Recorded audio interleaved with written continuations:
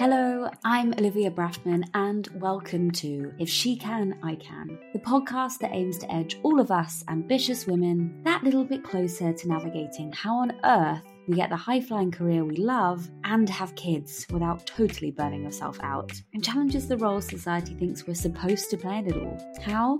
By talking each week to inspiring women who have proven the statistic wrong and have done just that. Let's get into it.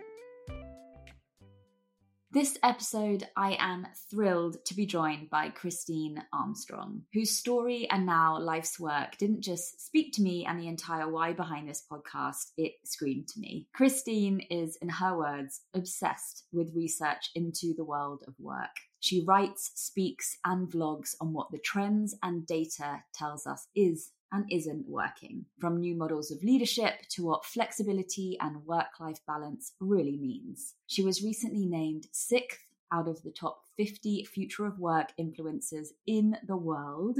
And this obsession stems from her own personal experience of having to leave her initial career behind after having children. That then became the catalyst to her writing her book, The Mother of All Jobs, How to Have Children and a Career and Stay Sane-ish, published by Bloomsbury. The book is based on 6 years of interviews with working parents, employers, leadership experts, and carers, and was a finalist in the Business Book UK Awards 2019. Wow, Christine, welcome. Thank you. Nice to be here. So getting to know you first, personally, a little bit, I read that you classify yourself as a noisy child and a bit of a show-off. So what makes you say that? What was life like for you growing up? So I had a very international childhood. My father worked in Mauritius and then Saudi Arabia and then Zimbabwe. So I went to nursery school in Mauritius. I went to primary school, partly in the UK, but also partly in Saudi Arabia in Jeddah. And then I went to boarding school and visited my parents in Zimbabwe throughout that period. So I had a very international childhood. I had 2 quite significantly older sisters from my mother's first marriage, but we had a lovely time. We explored the world. We went on lots of big adventures. And so you, I guess, followed what is somewhat of a traditional path. You went to university, you studied politics, you then, following that, went to kind of start your career and get a job. What was the plan at the time? What was that career? What were you thinking in terms of kind of the bigger ambition behind you and work? I had zero plan at all. So my mother as a child used to say that she was very lucky because she had 2 very bright girls and she was sure Christine would be fine. So I wasn't an academic flyer at all at school. I think everyone was staggered that I got into a semi-decent university and staggered out with a 2-1, mostly having spent my time having fun. So I had zero plan. I didn't manage to turn up to any milk round kind of, go and get a job at Unilever training program. My head wasn't there. So I left university. I'd done a degree in politics. I've never joined a political party to this day. And at that time, it was the sort of mid-90s. Labour was on the ascendant. All of my friends were all over Labour and there were no jobs to be had. But you could get jobs in the Conservative Party because no one else wanted them. And given I was reasonably apolitical, I went, although I still feel a bit bad about it because I just wasn't really there, politically. But anyway, it was a very interesting experience and worked there for a while, met lots of young David Cameron, George Osborne type people who were striding around at that time. So it was quite interesting. Sort of went, I think sort of volunteered and then got paid some sort of very nominal fee to rock about and not be too useless. And then went into public affairs, a company called Ep2. Really quite enjoyed that. That worked quite well for me. They were very generously let me travel around the world again. And I went to Asia, worked in our Hong Kong office, in China and Vietnam, which was fantastic. Went back then I got moved to Canada and then the States, and then came back to the UK and moved into advertising. Wow. So you're then working in advertising. So a bit of a kind of a few different things going on career-wise, and then you end in advertising. And was that when you decided to start a family, when you were working in advertising at the time? No, I think it was there 7 years, something like that. So I went in as director of communications. So it was a logical move from a communications consultancy. I met my husband and I was in my early 30s. We got married and then we decided to have kids. And then, the advertising agencies are quite brutal anyway, and they certainly were 14 years ago when I had our first daughter. But I had a really good boss at the time who was really supportive, and it would have been, if he'd have stayed in the job, I would have stayed on and been perfectly happy there. I had a really brilliant job there. I was doing global research projects. I was traveling around the world week in, week out, presenting them, speaking at lots of international events. So I had a real dream job. I had a lovely, lovely team that I worked with, and I was very happy. And I got pregnant, and unfortunately, while I was on maternity leave, my boss got headhunted and went to another organisation. He did call me after I went back with the baby and try and encourage me to move. For some reason I wouldn't. I'm not quite sure why now. It's probably a terrible mistake. But basically, by the time I got back, I had a new American boss who had never heard the phrase constructive dismissal. So welcomed me back, saying that I could only have to work 3 days a week and don't worry about my team because he would manage them, and he would take over my office and that sort of thing. So I kind of had a bit of a tantrum and marched out and went to find another job, and then made a really rubbish decision, went to a big consultancy, absolutely hated it from the moment I walked through the doors. Culturally, completely the wrong place for me. Conservative, detailed, data-driven. I mean, it's just all the kind of research that doesn't interest me. I particularly remember a project on mobile phone masks, which made me want to, throw myself in front of the 79 on the way home. So, and I was obviously doing that with a small child. I was pretty miserable for a while.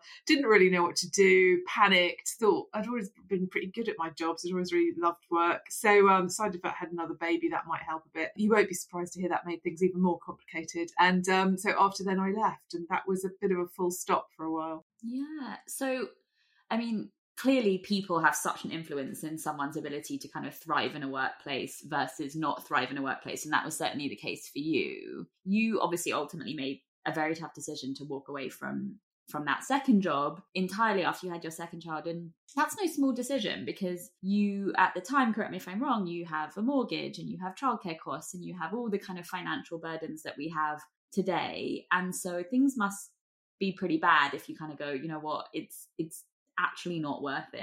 I can't do this anymore. What was that like for you? How did you feel at the time, having that burden and, not being able to continue in your job?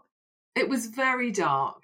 It was very, very dark. We had two really small children. Chris had set up a business. I was obviously very tired. I don't think I took naturally to motherhood.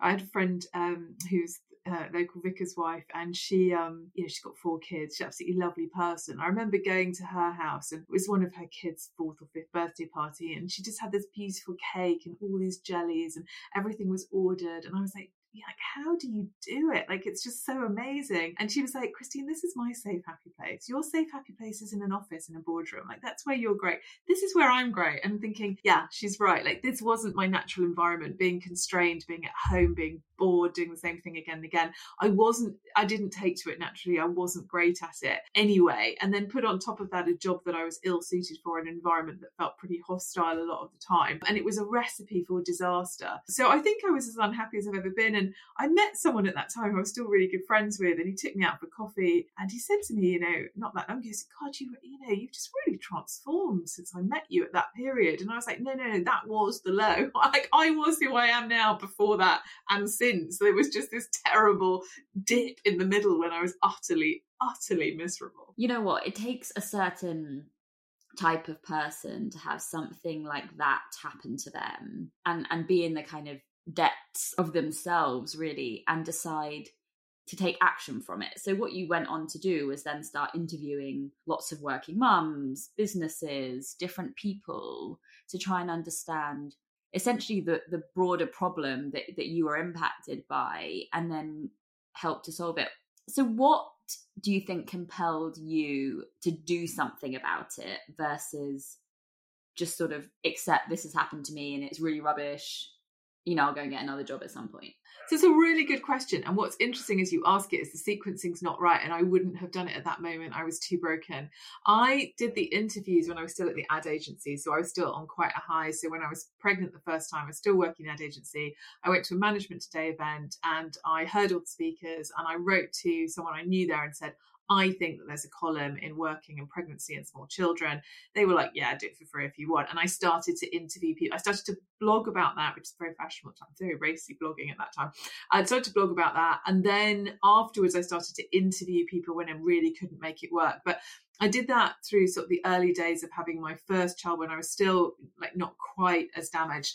I don't think I would have started a new project after I walked out initially, because I really was so constrained and so I think, injured and vulnerable. But because I'd started before, I could continue it. And I think the external relationship with management today was a really important lifeline. And if people listening are going through a real crisis at work and they're thinking, I'm just really unhappy and I'm not managing, I would say look for those external lifelines, because those people that I interviewed gave me insight into other organizations. That relationship with management today sort of gave me a bit, and they didn't pay me. I did this for free. I mean, eventually they did pay for something, but it wasn't why I did it. It kept me connected, and it allowed me to do some of the things that I knew I was good at, rather than constantly being suppressed by the things that I was bad at. Yeah. So then when you're off after your second job, then you could sort of just pick up something that really fueled your excitement before, and did it become a kind of I guess stimulation that maybe you were craving in some kind of way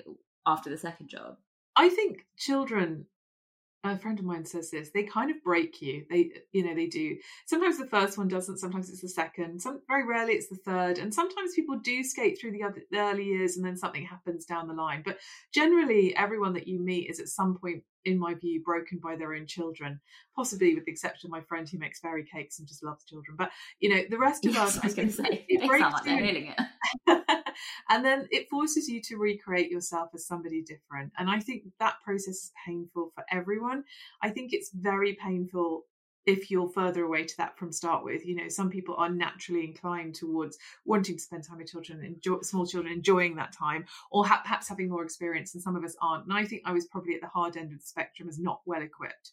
And so I really had, I think, to go through that process of being very, very broken by birth and early years motherhood, in order to then rebuild and to redesign my life in a way that I needed it to work, and it does now work.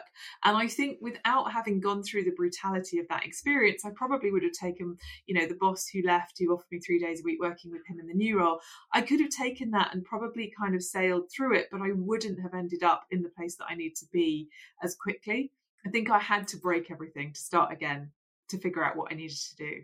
I think sometimes you have to be in such excruciating pain for big change and big great things to then sort of come from it and happen to you, and for you to actually be forced to change something. If things are just sort of mediocre and fine, it's probably not painful enough to do something about, and you just sort of carry on.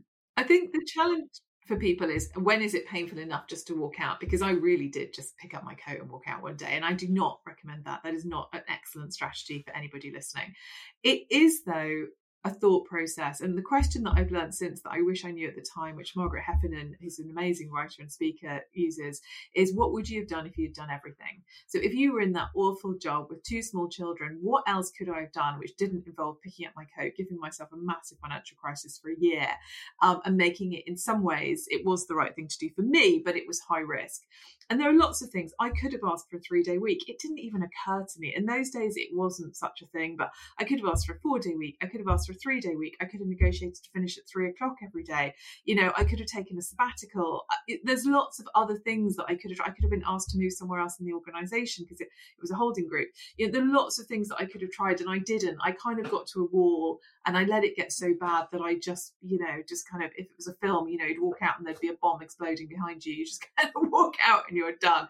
And so what I would say to anyone listening who's finding it really tough is, sit down with someone you trust and go through that list. What would I do if I did everything before I walked out? Who would I talk to? Where would I get advice? What other options could I explore that don't involve setting fire to my bank account and having a crisis for a year? Yeah, it's extreme, but I mean, look where it led you to. And in that time after, you took all of the years of work of interviewing various people, and you turned it into a book. Do you ever expect this book would become the start of a new career? Was that ever the intention and the plan? No, I had to be pushed into putting it into a book proposal. And somebody I work with is very precious to me, who was the editor of a newspaper and who just understood these things. So Christine, so what I would find in the interviews is that women would tell me one version of their life events and what they'd gone through on the record, with their name and their partner cited, their organisation. And then they would tell me a very different story privately about their relationships, about how supportive or mostly not their bosses and organizations were, about the state of their relationship with their children, about how they felt about the world. And I realized that the whole Sheryl Sandberg lean in was absolute nonsense, that actually the world wasn't set up for us to combine big jobs and small children.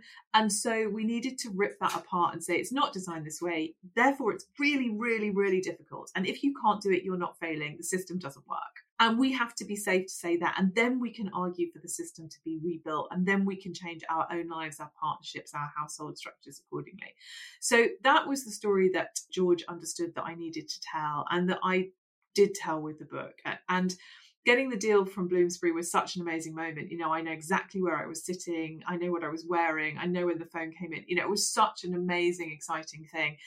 And then I went to find an agent, because that's what people do. I got a book deal and then went to find agents, what people tell me to do. And I spoke to a guy who I sort of knew socially, he was an agent. And I said, what do you think? And he said, over lunch, he said, I've got to tell you, Christine, writing a book, I mean, it won't change your life. And I nearly fell off my chair. I thought, Christ, you know, who do you think I am? This is going to change my life. And then I sort of, you sort of think, oh, maybe he's right. But it did change my life. It really genuinely changed my life. It changed my understanding of the world. It changed what the value that I attributed to my own views and own perspective. It built different relationships. It connected me with amazing people, particularly women who'd had similar experiences or wanted to hear more about experiences like that. So it really was spectacularly life-changing. How incredible. So you start writing this book, and it's such a compelling title, because I think everyone, all the kind of mothers out there are probably thinking, well, how do I do it? And I guess if you could summarize, how do you have children and a career and stay sane-ish? Like, what is the secret sauce? Is there a secret sauce, or does it depend on many factors? I think you're right that it's a great title. I think if there's a frustration with the book and the feedback that I get is that it doesn't totally answer it. And that's because the way the system is currently designed, there isn't one answer. I can't say, right, if you do this, this and this, it'll work. I read an article in the Times this weekend about somebody who apparently has written that book, which is all about, making space and making time and having defined boundaries, during which, as I read through the article, it said she had a full-time nanny. And I know that many people listening to this will just fall around laughing and say, well, if I had a full-time nanny, I'm not sure I'd have all the problems that I had. So we have to be realistic about the fact that most people in this country, don't have individualized childcare that's tailored to their life. They don't have cleaners. They don't have partners who necessarily are able to contribute. They may be single parents, or they may have partners who just don't see the world that way. And so I think a lot of the advice, find a partner who'll scrub the toilets, is all very well, except when you've already got 3 kids and they just don't. So I think, what's the simple answer? You start with what you've got, and you have to be bloody cold and hard and realistic about what you're capable of and what you can achieve, who you are and your goals. I think a really brilliant piece of advice that Zoe Williams, who's Guardian journalist who I interviewed for the book, interviewed for the management actually rather than the book, gave to me was, there is a season for everything. And if you're sat with 2 small children thinking, but my goal was to be, the UK's best interior designer, or chief executive of my pharma company, or, design the next amazing app, you may not be able to do it right now, but you will be able to do it if you have the skills and the dedication, just not all of it at the same time. And so really then it's about breaking it into the chunks of your children's childhood at different stages and different phases. Where are they now? The nursery years feel absolutely brutal, and financially we know it's an absolute beast, and you will never have that outgoing again in the same way. And it claws at your soul, the amount of money that you have to spend. But if you are spending that money, you do get a longer day. Then they go into school, suddenly you get your money back, and the buggers finish at 3:15.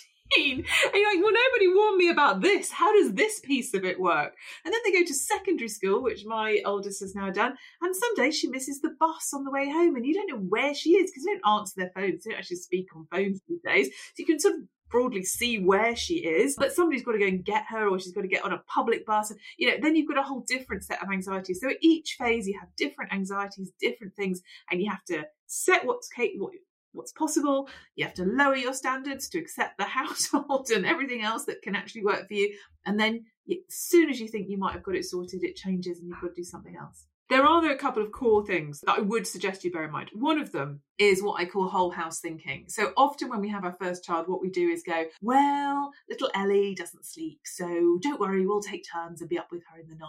And little Ellie will only eat mashed potato with cheese and only actually new potatoes. So that's fine, we'll just buy loads of new potatoes. And we kind of make all these adjustments. Then we have a second child if we do have one, and then we go, oh, holy crap, we can't both not sleep all night, and we can't only eat new potatoes. So actually, this is going to have to change. So So whole house thinking, what works for everyone? Like, you have to work with the partner that you've got. If you've got one, if you're a single parent, you've got to be realistic. You can't idealize, you can't read all these books and go, well, if I had a full-time nanny, I'd do it that way. Well, you don't. So let's move forward, shall we? If you can't afford the nursery, what can you afford? Childcare, childminder down the road, can you swap childcare with someone? So you've got to start with your household, what's possible, what you can do within it. I think that's a really big thing. And I think the second big thing that goes with that is don't set financial patterns that are going to kill you. If you can't afford to have a full-time nursery, if it just doesn't work, you've got to think of something else. Like, you know, then start with swapping. Look at what you've got in your network. Look at look at all the options and try and figure it out. And I'm not saying there are any easy answers, but if you build in huge costs that you then can't maintain, that is a way that I quickly see people going into very dark places. I think sometimes, I love that you said sometimes you just can't do it all now and you need to sort of break it up into seasons, because I think there's a pressure. I certainly feel a pressure of, right, I'm in my 30s, I'm in my prime work-wise, I'm not inexperienced anymore. I need to kind of prove my power as a woman and just continue to sort of earn and kind of be that ambitious career woman that I'd always set out to be. Even though now I've got this huge burden of a small baby, it's almost like figure out how to fit it in, don't leave work. And I think having almost permission from someone to say, you just can't do it now, but don't worry, because if you kind of restart your career and realize your potential in, I don't know, 5 years or whenever the right time is, you can still hit the big career milestones and the potential that you have. If someone said to me, you will still make it, but you just need to take this much time off, I'd probably do that tomorrow. But there's this fear of, what if I miss the boat? What if I have to continue to do it now? Because now's my time. Well, it isn't, is it? Because you've got other things on your mind, so it can't be. No, it's not. Time. And if you think of it in terms of Linda Grattan's 100-year life, none of us are going to be retiring at 60 or 65 like our parents. So, you know, if you're in your 30s, you may well have 40 or 50 years left in your career. You have so much time to do things. And I know it doesn't feel like that when you're at home with a small baby and you feel like, but I've just got started, I've just got good, I know what I'm doing. I'm just at an earning point where I can actually pay the bills and it's starting to feel great. There is so much time, and I think we put so much pressure on ourselves unnecessarily. And what I would love to see us is to people go, I've had a baby and it's completely normal just to take a few years. I'll probably still work because I've got to pay the bills. I don't want to go completely crackers, you know, but I might work 6 hours a day, or I might work, you know, a few days. And, you know, with hybrid and remote, we should be able to work in a much more generous way that allows us to, you know, do other things as well. Yeah, no, I totally agree. And I think I like that the approach is, look, it's very specific for the individual. And I always kind of looked at situations and thought, I never know what's easier or better. Is it, you know, go and work for a large corporation where the rules of working are more fixed and apply to everyone in the organization, so you generally get privileges like paid for parental leave and annual leave that's holiday, you know, you could go to Spain and be paid while you're on holiday and all these kind of great things, or you might have healthcare for your family? Or is it better to be self-employed or work for a small organization where actually the rules can be created for you or even by you, and you've got complete autonomy to do what you want, when you want, work how you want, but then you don't get privileges necessarily like some healthcare or paid holiday or parental leave, and so therefore there's a bit more of a pressure to sort of work? It's really difficult, you know, how to make it work for your own situation. It depends on the organisation you're in and how supportive they are and how happy you are. You know, I did some work not very long ago with Marks and Spencer's, for instance, and I spoke to some women who were pretty well supported coming back to work. Some of them got promoted after they'd had kids, and, you know, they were able to work very flexibly, and, you know, they were feeling really good about that, and it was great to see. I speak to other women in other organisations that obviously I won't name, that are absolutely destroyed by the culture of their organisations, by the language, by, you know, what's going on around them. So I think the questions you've got to ask yourself is, what kind of organisation, in what kind of a role? And the freelance life can look great. I know that people look at my life and they think, well, that looks pretty nice. You know, I travel a lot, I speak on a lot of stages, I do a blog every week, I do research, I meet great people. It's lovely. But A, I would say I've been pretty lucky. B, you know, I've found a niche that pays me what I need to be paid and allows me to do the work that I love doing. And that takes time and effort. And I see a lot of women coming through the childcare years who then think, right, I'll go freelance, but they're not 100% sure doing what. They often do something that I will flag as something that troubles me. And it's not to say it doesn't work, but it's hard, which is they often try and sell services to other women. So, I mean, become, for instance, an interior design advisor or therapist, counsellor, or a yoga teacher or Pilates teacher, or perhaps fashion advisor, something like that. And their business model is based on selling services or a beautician to other women. And in my experience, there are some women that do brilliantly at that, make a lot of money, but a lot that find it very hard going to make an income, because all those women they're selling to probably have small children and are also, quite hard up on budget. So I think where I found it to be easier is to do work with businesses, because the budgets are different and it's a different kind of transition. So that's one thing that if somebody's coming out of a corporate job, I would say to them is just consider what it is you really want to do and whether there is a business service that you can provide that meets the genuine need of a business to buy something. Yeah, I think we can all be sort of, the grass is always greener, I guess, when we think about our own situation and not really understanding the realities of what people are facing. I think the season's important, but also another analogy that I sometimes find is useful is the diving board versus the shoreline, which is a lot of people see it as a diving board. So I'm going to leave my corporate job and dive into freelance work, and I'm going to start a business, and it's either or, rather than the kind of shoreline of let's dip my toe, which you are doing with the podcast. Let's try out some things. Let's see what resonates. Let's see what people will buy. Let's see where I feel really good. Because I think there's two things to think about in your career, which I see making people really successful. And one is, am I doing the kind of work that energizes me, that I enjoy? And am I doing it in the situation that I enjoy? Am I doing it in a place, in an environment that really works for me? And so for me, I think I was, well into my 40s before I discovered that my happy place is on a big stage with lights and cameras, which makes me sound like an absolute knob, but let's just own it. And it took me a really long time to find that out. And now, there's nothing I love more than getting up on a Monday morning and going, right, I'm off to Manchester and I'm going to be talking to 1,000 people about the future work. I love that. It energizes me. Other people would find that absolute idea of hell. I mean, my husband would can't imagine anything worse. So it's like that environment plus what you actually do. And I think trialing lots of different things, is the way forward. Yeah. And so I guess speaking of you going up to Manchester and speaking on stages and working with often very large businesses, you're going in and you're advising them essentially how to make work for their people, and there's so many benefits. Their people stay longer, they're happier, the business likely is more profitable as a result of having people stay longer who are happier. What are the kind of findings that you see going into these large organizations, and what is the kind of advice, I guess, that you generally see yourself giving to them? And I might add, this is not just necessarily for parents, although that may be a big swathe of the people that are benefiting from this advice, but it's all people that exist in that organization.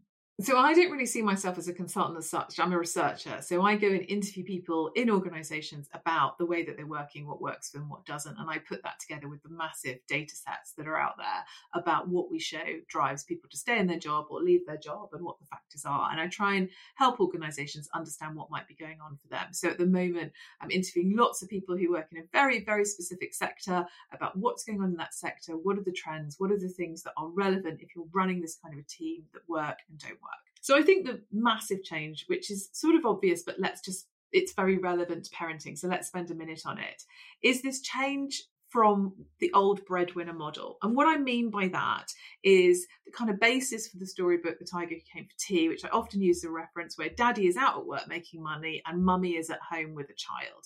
And we have broken that model of society. That isn't desirable, or it's not realistic for almost anyone, under the age of, 55. So we then have dual income households if we have two parents working.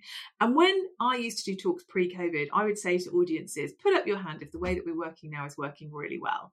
And maybe 5% of the room would put up their hand, because combined with the degradation, the disappearance of the breadwinner model, we also have the rise of always on. So people are constantly on phones, and global business. So you've got a call with Shanghai and a call with New York and a call with Sydney, and you're answering calls while your children are in the bath, and you're trying to prove a document at 7 a.m. as you're trying to get your child to put their shoes on for the 17th time. And none of it is working. And everyone's in their house looking at their partner or looking in the mirror if they're on there and going, why can't I make it work? What the hell is wrong with me? Maybe I just need a slow cooker. Maybe that would solve it. You know, maybe I need a bigger whiteboard. I don't know. What is it that I need that could solve this dilemma? And what I'm saying is none of it was working. And then along comes COVID, and everybody's like, well, why have we changed the way it's working? I have CEOs shouting at me, genuinely shouting at me when I'm, talking about this. Why are you talking about this? Waste of time. Everyone needs to go back to work, Christina. This is nonsense. And I say, none of you clean your own bath. None of you are running around Sainsbury's local on a Wednesday night trying to find something that their kids might actually eat.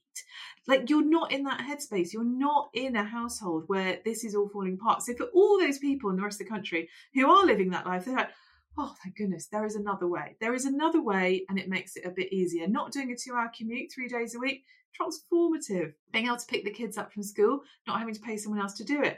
I talk to people who've gone from 2 cars to 1 car. They're saving themselves 300 quid a month. They're not commuting. That's saving money. They're saving time. They're able to cook dinner or put a wash on, before they have a conversation with you. And that's completely transformative. And there's this whole group, Jacob Rees-Mogg and Alan Sugar and, all these men, and none of them get it. They don't understand it. And sometimes, women in organisations call me and say, look, could you come and make that speech? Because you'll make it really funny, but the men will actually listen to it from you. And some of them don't get it, the older men. So I think a lot of what we're seeing is this unbelievably exciting moment of change that is being powerfully resisted by people who don't get it at all. When you're going up and speaking on a stage and advocating for the certain, the reasons why change has to happen, and then the impact of what might be if they implement it, do you think they listen? Do you think you walk off the stage and they actually go, okay, what can we do about it? What I think I do is explain it to them. So the rage that I get, and I did a dinner recently and a man had a few glasses of wine, he banged the table and said, why is this not going back? COVID was nothing to do with how we work. And when I explain it to them like that, they suddenly get it. And then they start feeling slightly uncomfortable because they know that they are in a group that it doesn't apply to. So that really helps. And the thing is, I don't tell them what to do. That's not my job. I tell them what the research says. So I say, look, we've gone from one way of working. Everybody goes to the office pretty much, unless you've just had a baby. Then you can work flexibly, but then obviously you won't get a pay rise or taken seriously, and you'll still work the same amount of hours as before. They'll still expect you to be online on Friday. You just won't get paid for it, and you won't get a bonus. So that didn't really work. That was rubbish. So now we've got options. Okay, you've got 6 different ways that you could work. Fixed hybrid, when you know your days. You've got fluid hybrid, you've got all remote, you've got full return, you've got 4-day week. And as an employee, you can choose when you go to a job, you say, right, I want this salary, but also I want this model of work. And that is your choice. And that, as an employer, they have to allow that choice. Now, they can be a big American bank and say, I want everyone back 5 days a week. That's their choice. That's fine. I'm on stage to say that's fine. But that means you're going to pay 20% more on average for people because they don't want to go back 5 days a week. And also, you're not going to have the best candidates because the most talented people don't want to work 5 days a week in the office. So that's your choice. So you make these choices now. So I'm not campaigning and saying you must do it like this. That isn't my job. My job is to say, here are the options. This is what the data tells us that people want. And these are the consequences of those different choices that you might then make. And then they walk away and go, shit. And also, if you do go back to 5 days a week at the moment, you're going to have possibly 50%, 60% compliance. You'll still have lots of people who don't come in all the days, and you've got no route to address that because what you do, let go of 40% of your workforce, you can't. So, and obviously you can't afford to re-recruit them, as we've just discussed, because you've got to pay more for them and they don't want to come for you because you're 5 days a week. So this isn't me trying to be mean to them. I'm just explaining why it is that most people have moved to some sort of hybrid or remote model. And then they kind of understand it. It gives them the language. It gives them a way to process it. And although they might occasionally be very cross with me, actually, I feel like it releases a sort of tension in them, that understanding.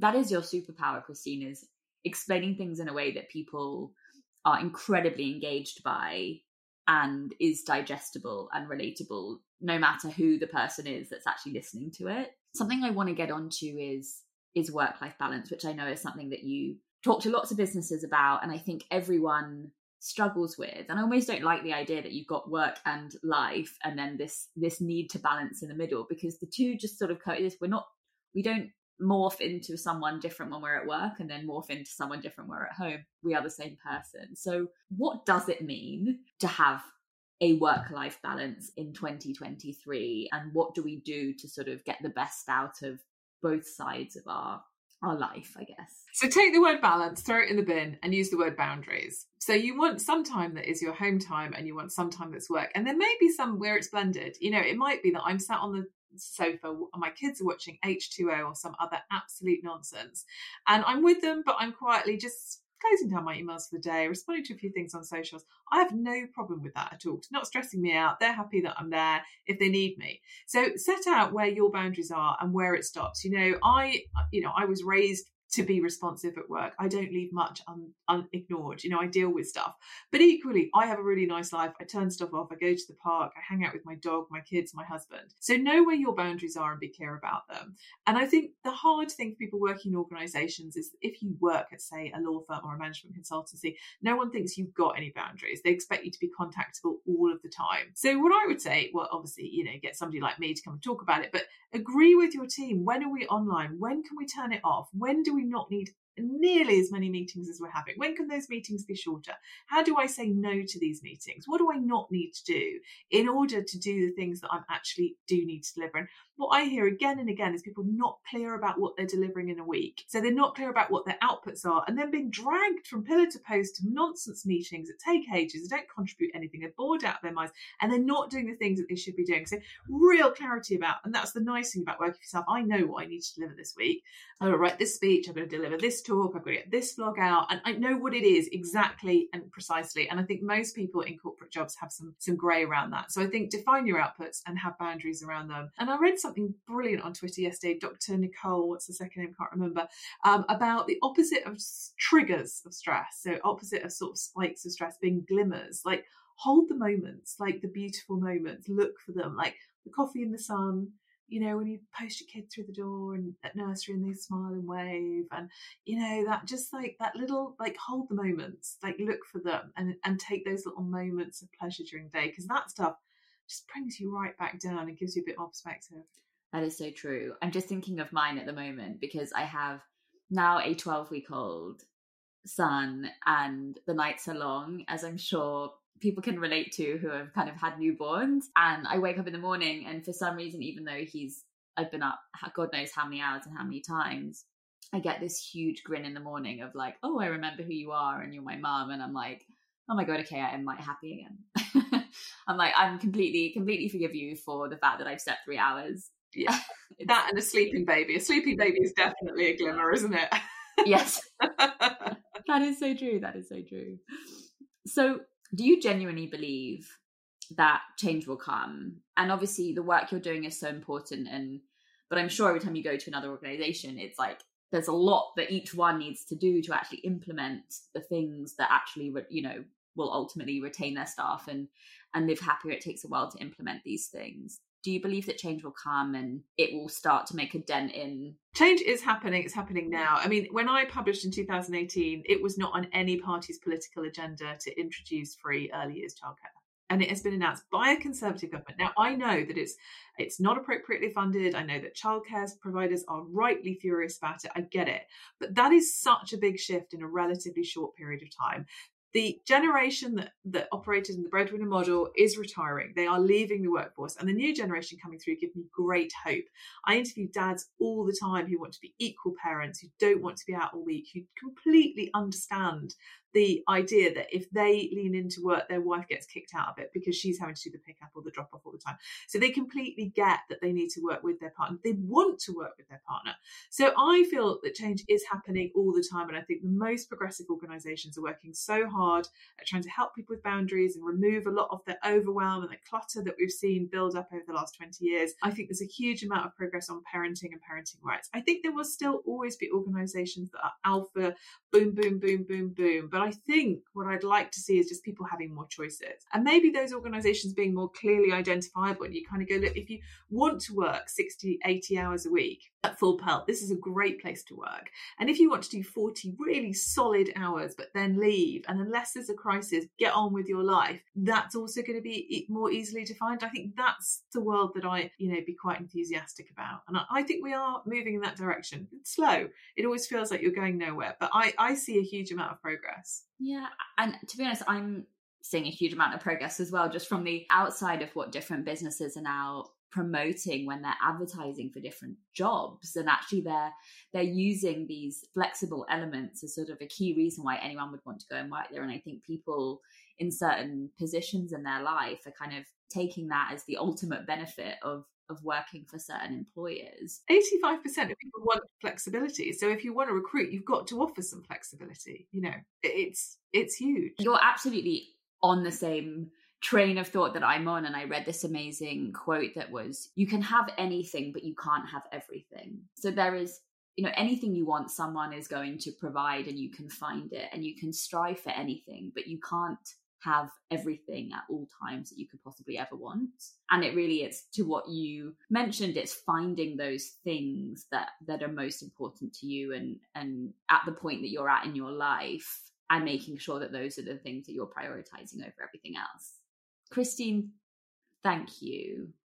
It's so enlightening to kind of hear your perspective on all of these topics. And ultimately, you know, I'm sorry for what happened to you and the incredibly dark time that you had to go through with your work after having your second child. But I'm grateful for what you've managed to do as a result of it, because so many people will be in a much better place and working for much more open-minded and flexible employers as a result of the work that you're going in to do. And you know what, sometimes it's easier to have someone else come into your organization and say the hard truths and advocate for what you need, versus you being able to put your hand up or storm into the CEO's office and have those conversations yourself. So I feel like everyone needs a Christine to just kind of storm in and have their back. Very happy to turn up. I think everything that Pregnant Then Screwed's done, because I do think Jolie Briley's done an amazing job with raising these issues. So I think, you know, I kind of see what's going on externally. I think what we can do internally as employees, or, you know, as people engaging with organisation. I think the two coming together, I think government moving, you know, it's all the wheels have to turn together. But it does feel to me like we will get there. We will. I've got 3 daughters. We've got to.